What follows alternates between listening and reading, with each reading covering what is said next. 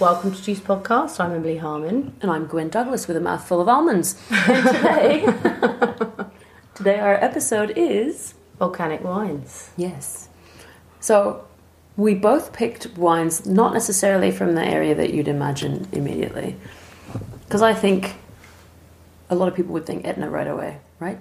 Yeah, I think Etna would be... Well, that's sort of the region I would think of first. Etna or Santorini as well would be a cool. Sort of a go-to. I think they'd be the first sort of places that I'd look at. So today we bought a bottle each. I've bought a bottle of the 2017 Beñe Tinto from Envinate, which comes from Tenerife. Super high altitude, very close to the Teide mountain. It's a very beautiful label. And it's so simple, isn't it? Yeah. It's got kind of like a 1960s... I don't know, it makes me think of Vespas and like... Yeah. It's really chic. I like it. I like the red as well because the white is... the white's got like a sort of a neon green. Oh, really? Instead of the red, yeah. I like this colour of red on it too. This sort of like... And we drank this from Magnum, the same vintage, for my birthday in January. Oh. Not many memories. Yeah. It was a bit of a blur. Yeah. I found this on the shelf at home. No. So I brought this one back from Italy, and I might still have to get Emily to pronounce it. Yeah, so we have the Taurasi. See, I would have been way off. No, you wouldn't have. I would have been like Taurasi. Yeah. Oh, yeah. Right. Yeah. I would have said Taurus. Yeah, Taurasi. Yeah. So Taurasi from Fuente de San Gregorio, 2012.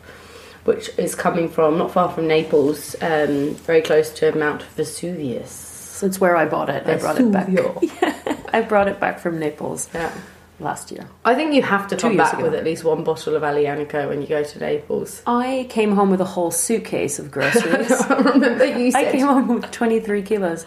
2 bottles of wine, some fortified wine. I brought home like a bag of lemons, some oranges, like everything.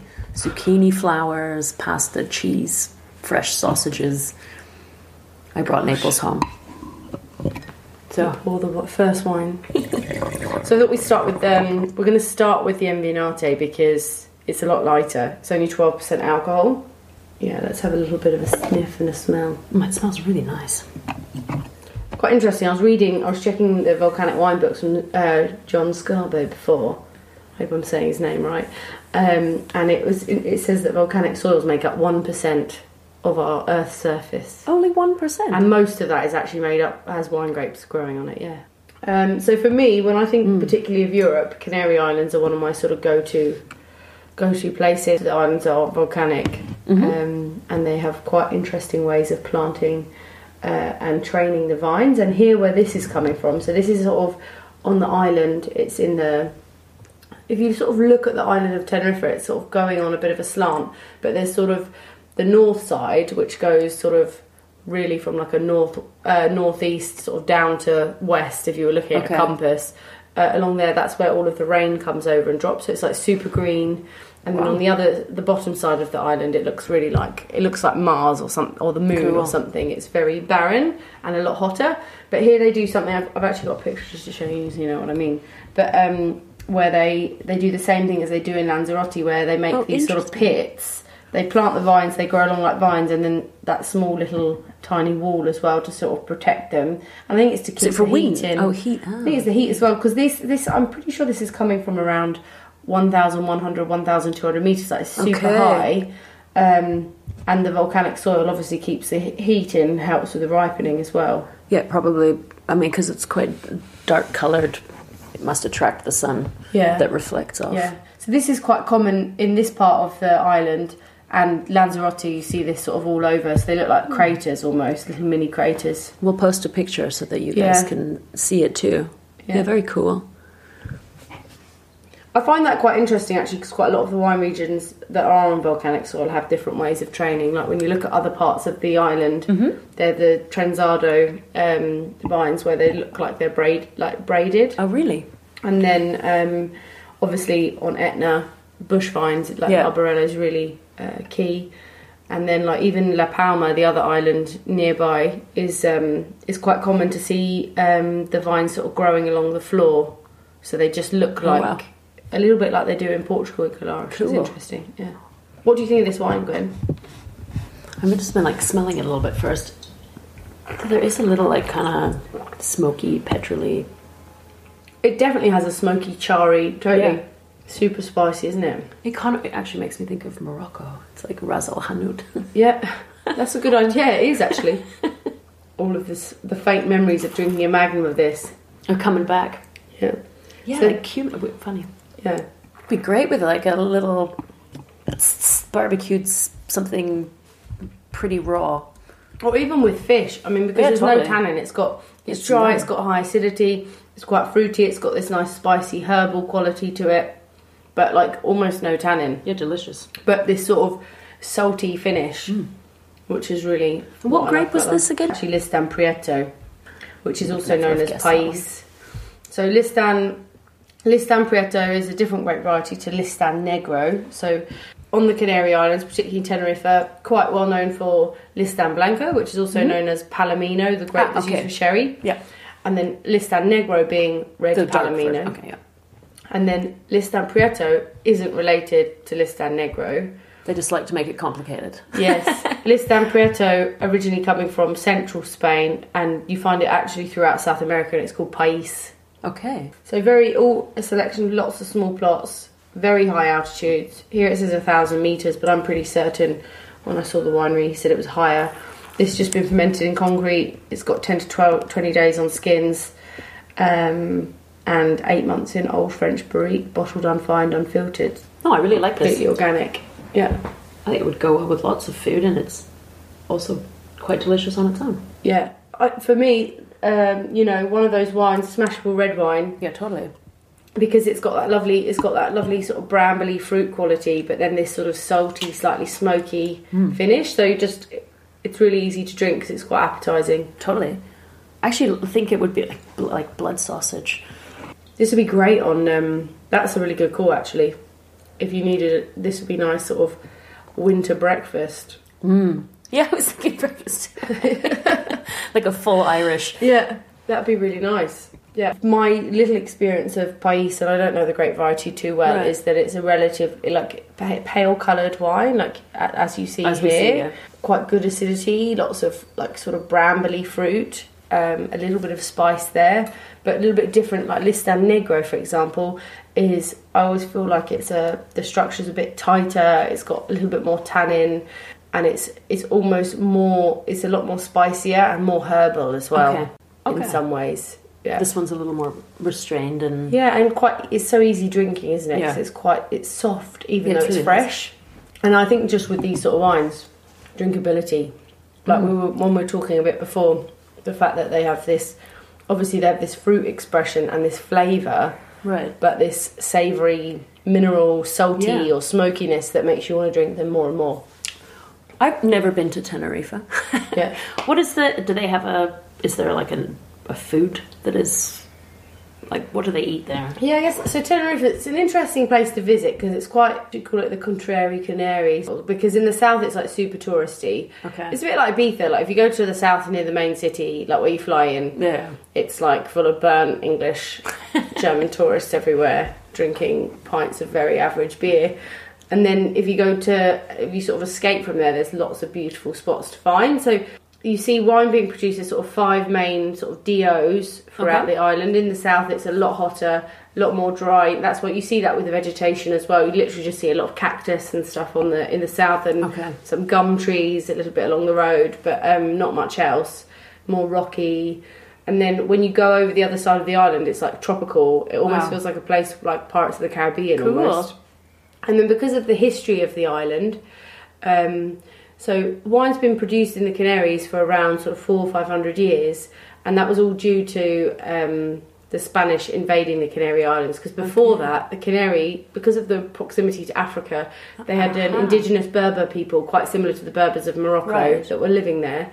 And I think it took Spain a couple of years to be able to successfully occupy Tenerife, and that was with assistance of the Portuguese in the end. and it's quite interesting because in some of the buildings, like I saw when I was in some of the historical towns, La Laguna, when I was there were houses that almost had like a riad set up. Oh, that's interesting. Where they had like the garden in the middle and the water and I think stuff. the Spanish do that anyway. Yeah. I think when you go to Barcelona, you see these houses also. Or maybe more so where even when you went down to Sevilla. Yeah, because it's like a cooling system having the central part. Yeah. But they obviously got it from, somewhere, yeah. So the food is influenced mainly by Spain and Portugal, and I guess probably the spices as well, a little bit coming from Africa. So a lot of fish, like a lot of fish. I actually had an amazing blood pudding. Really? An egg dish, that was insanely good. But yeah, no, lots of, like amazing fish. Like even just the average supermarkets there. Really? So every day, just even from everywhere that possibly are good, like mussels, prawns, everything, and they're quite famous for a little bit like you see it a bit in the Balearics, those outdoor barbecues, with the like built brick wood hooded. Yes. So you do a lot of cooking there as well. But yeah, meat as well. Like it's quite. Went to quite a nice restaurant where you could get like grilled veal chop and stuff like that, and then like with the Spanish style chips on the side. They're not really chips; they're more like crisps. There's somewhere between chips and crisps, and English just like chewy crisps. Yeah, yes. So yeah, a lot of like grilling, cooking on fire, that sort of thing as well. Yeah. Yeah, but I mean that all would be delicious with that. Yeah, totally. With a little bit, I'll give you, I think, just a little splash more. Big old prawns. Yeah, and more mild meat. And if we're going outside of that, if it's Indian, like lightly, but not spicy, but like fragrant grilled fish curries and stuff that are not too spicy from the south, that could be quite nice. Natural. Fully natural. Yeah, really nice. Mouth-wateringly refreshing. So, next up, I'm really curious now because I did buy this. It is actually 2 years ago now. We're going to be going from one extreme to another now in terms of style, which will be interesting. Yeah. So, where the other one was light, this one smells pretty rich. Yeah. And so 12% for the one before, and this is 14%. So Taurasi, an appellation, as we mentioned, near Vesuvius, is quite famous for, again, volcanic soil. And it's quite interesting because I think often when we think of volcanic wines, we talk about Santorini, we talk about Etna, obviously, Lake Balaton in Hungary. Because I wouldn't have immediately thought of this area as being volcanic, but it is. Yeah. Yes, yeah. And there's a lot of amazing wine being produced. Yeah. However, there's also a lot of average wine being produced on volcanic soil there, which is, I think, why we don't hear so much about it, because actually big industrial producers or bigger producers don't really ever talk about soil. It's usually smaller producers that are focusing on that. But it was one of those, like, I brought it home and then was like, oh, actually, I didn't realise they sold everywhere. And what vintage have we got here? 2012. 2012. So 100% Aglianico. And it's funny because I think Aglianico is not for everybody, but I think for those who may be like drinking like Bordeaux wines, Cabernet, Merlot, I think because it's quite dark in colour, it's usually quite concentrated and quite alcoholic. Mm-hmm. Maybe for somebody that likes Primitivo or Zinfandel also, like this is a grape as a nice... Big and hot. Yeah. And often oaked as well. Yeah, because it's got this like truffly, chocolatey nose. It's definitely got some wood on there. So apparently, 18 months in barrique, and then they age it in bottle for 9 months before they release it as well. So I think for me, this is definitely a food wine. Yeah, I mean, this is not something you're going to knock in a bottle of this on the balcony. Let's just open a bottle. Yeah.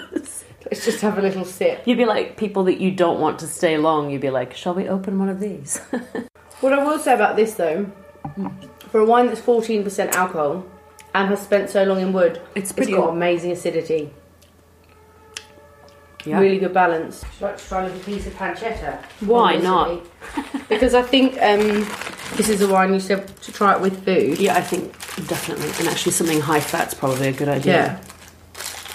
But it's funny because I'm trying to imagine what I would drink this with. I was afraid it was going to stretch and then slap you in the face. No, I just dropped a piece of pancetta on my knee. Roast dog when you need them. Yeah. Well, I was even thinking, like, my first thing that popped into my mind would have been like herb crusted lamb. Well, we have herb crusted pancetta to taste it with. Same time. Yeah, this is actually quite good because I've tried some Tarazzi and some Aglianico that are just so... It's like wading through a minefield of tannin. Let's talk about what volcanic soil. So what do these have in common? Do they have anything in common?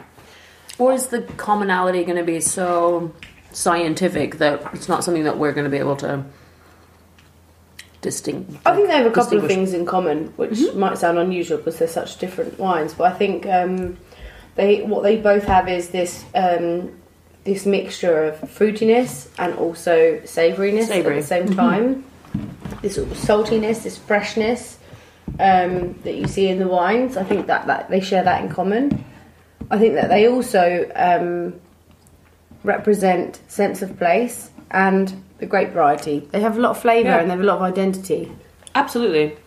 Yeah. I think both of these are definitely their own characters. And then in terms of just to brush over it quickly, I guess when it comes to volcanic soils, they are sort of enriched soils due to the volcanic activity. I mean, obviously, mineral salts of things like potassium, magnesium, calcium come out. Obviously, the salts are not in the wine. Yeah. But I think they do impart a flavour. And so when I was reading, they said tons of minerals, and then sometimes imparts a smoky and then salty. Yeah, and you see that with the wines, and I think that's what makes them, for me, so interesting, and also what makes them so drinkable. I mean, how often is it that we sit with a 14% alcohol red wine on the table that's spent 18 months in French barrique, and I mean, I've already emptied my glass. Yeah, same.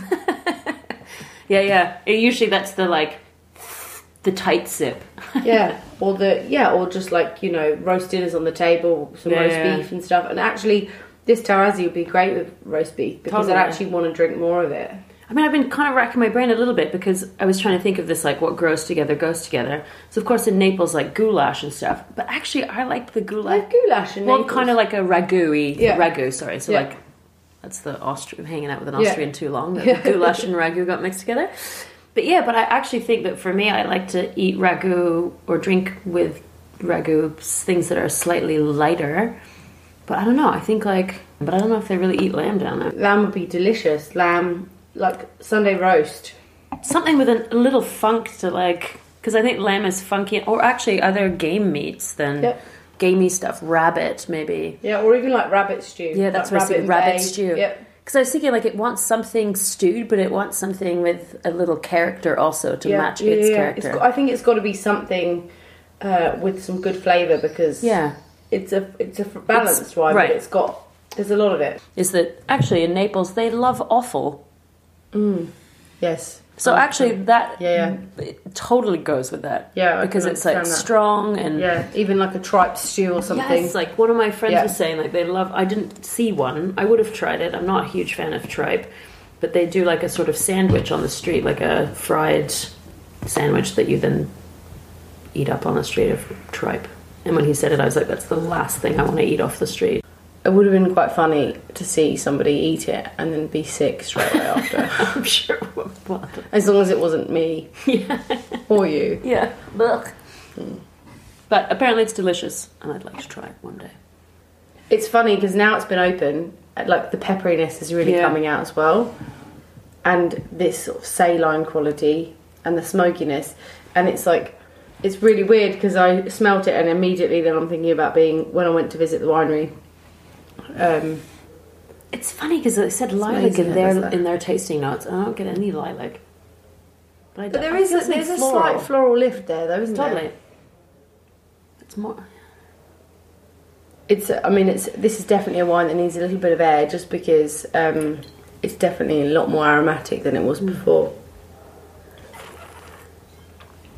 But it's always nice to be drinking something that you want to go back in, and every time you go back. Yeah. If I could make wine, these are the sort of wines I'd love to make. In Vinate, they're really they're doing a really good job. So it's quite an interesting project. This is a project between 4 winemakers. Okay. In a number of different regions, but Tenerife is the main. I think the large quantity is coming from Tenerife. They all met at winemaking school, and then they said that they wanted to start this project where they would make terroir-driven wines in different regions. So what they wanted to express in each of the wines that they were producing was the place, the varietal, and the people that make it. So he was sort of saying to me, you know, there are times where we maybe have to pick the fruit a little bit earlier because that vineyard's owned by somebody and they have their harvest party on that day. But all of those things then influence the final wine. And it was quite nice talking to him about their ethos and how they do it. And they're all sort of based in different places, but they're kind of all moving around and checking what the other's doing. But I kind of like that better, actually, instead of like them having to dictate their lives or plan their lives around the one place. Yeah, they kind of all right, well, we're going to make it work. We do it this now, we make it work. It's good. Yeah. Then it's a real photograph of a moment in time. So to end, we're both a little tired this week. We've been running around like crazy. We have. It's good. We're more interested in drinking than talking about the wine this week. But we're happy to do we did a red wine episode because it's been a little while. Yes. And it's actually nice to visit Italy because we also haven't in a little while. And so we'd love to hear your volcanic wine picks. Do you have any? Is there anything in particular we should know about or maybe cover in another episode? Or just your favorites? Send us pictures of what you're drinking. If you're inspired to drink something, or if you find one of these bottles, send us a picture. Sounds good. You can find us on Instagram at juice.podcast. And on Twitter at juice_podcast. And you can visit our website at juice.show. Pick up a snazzy tote bag.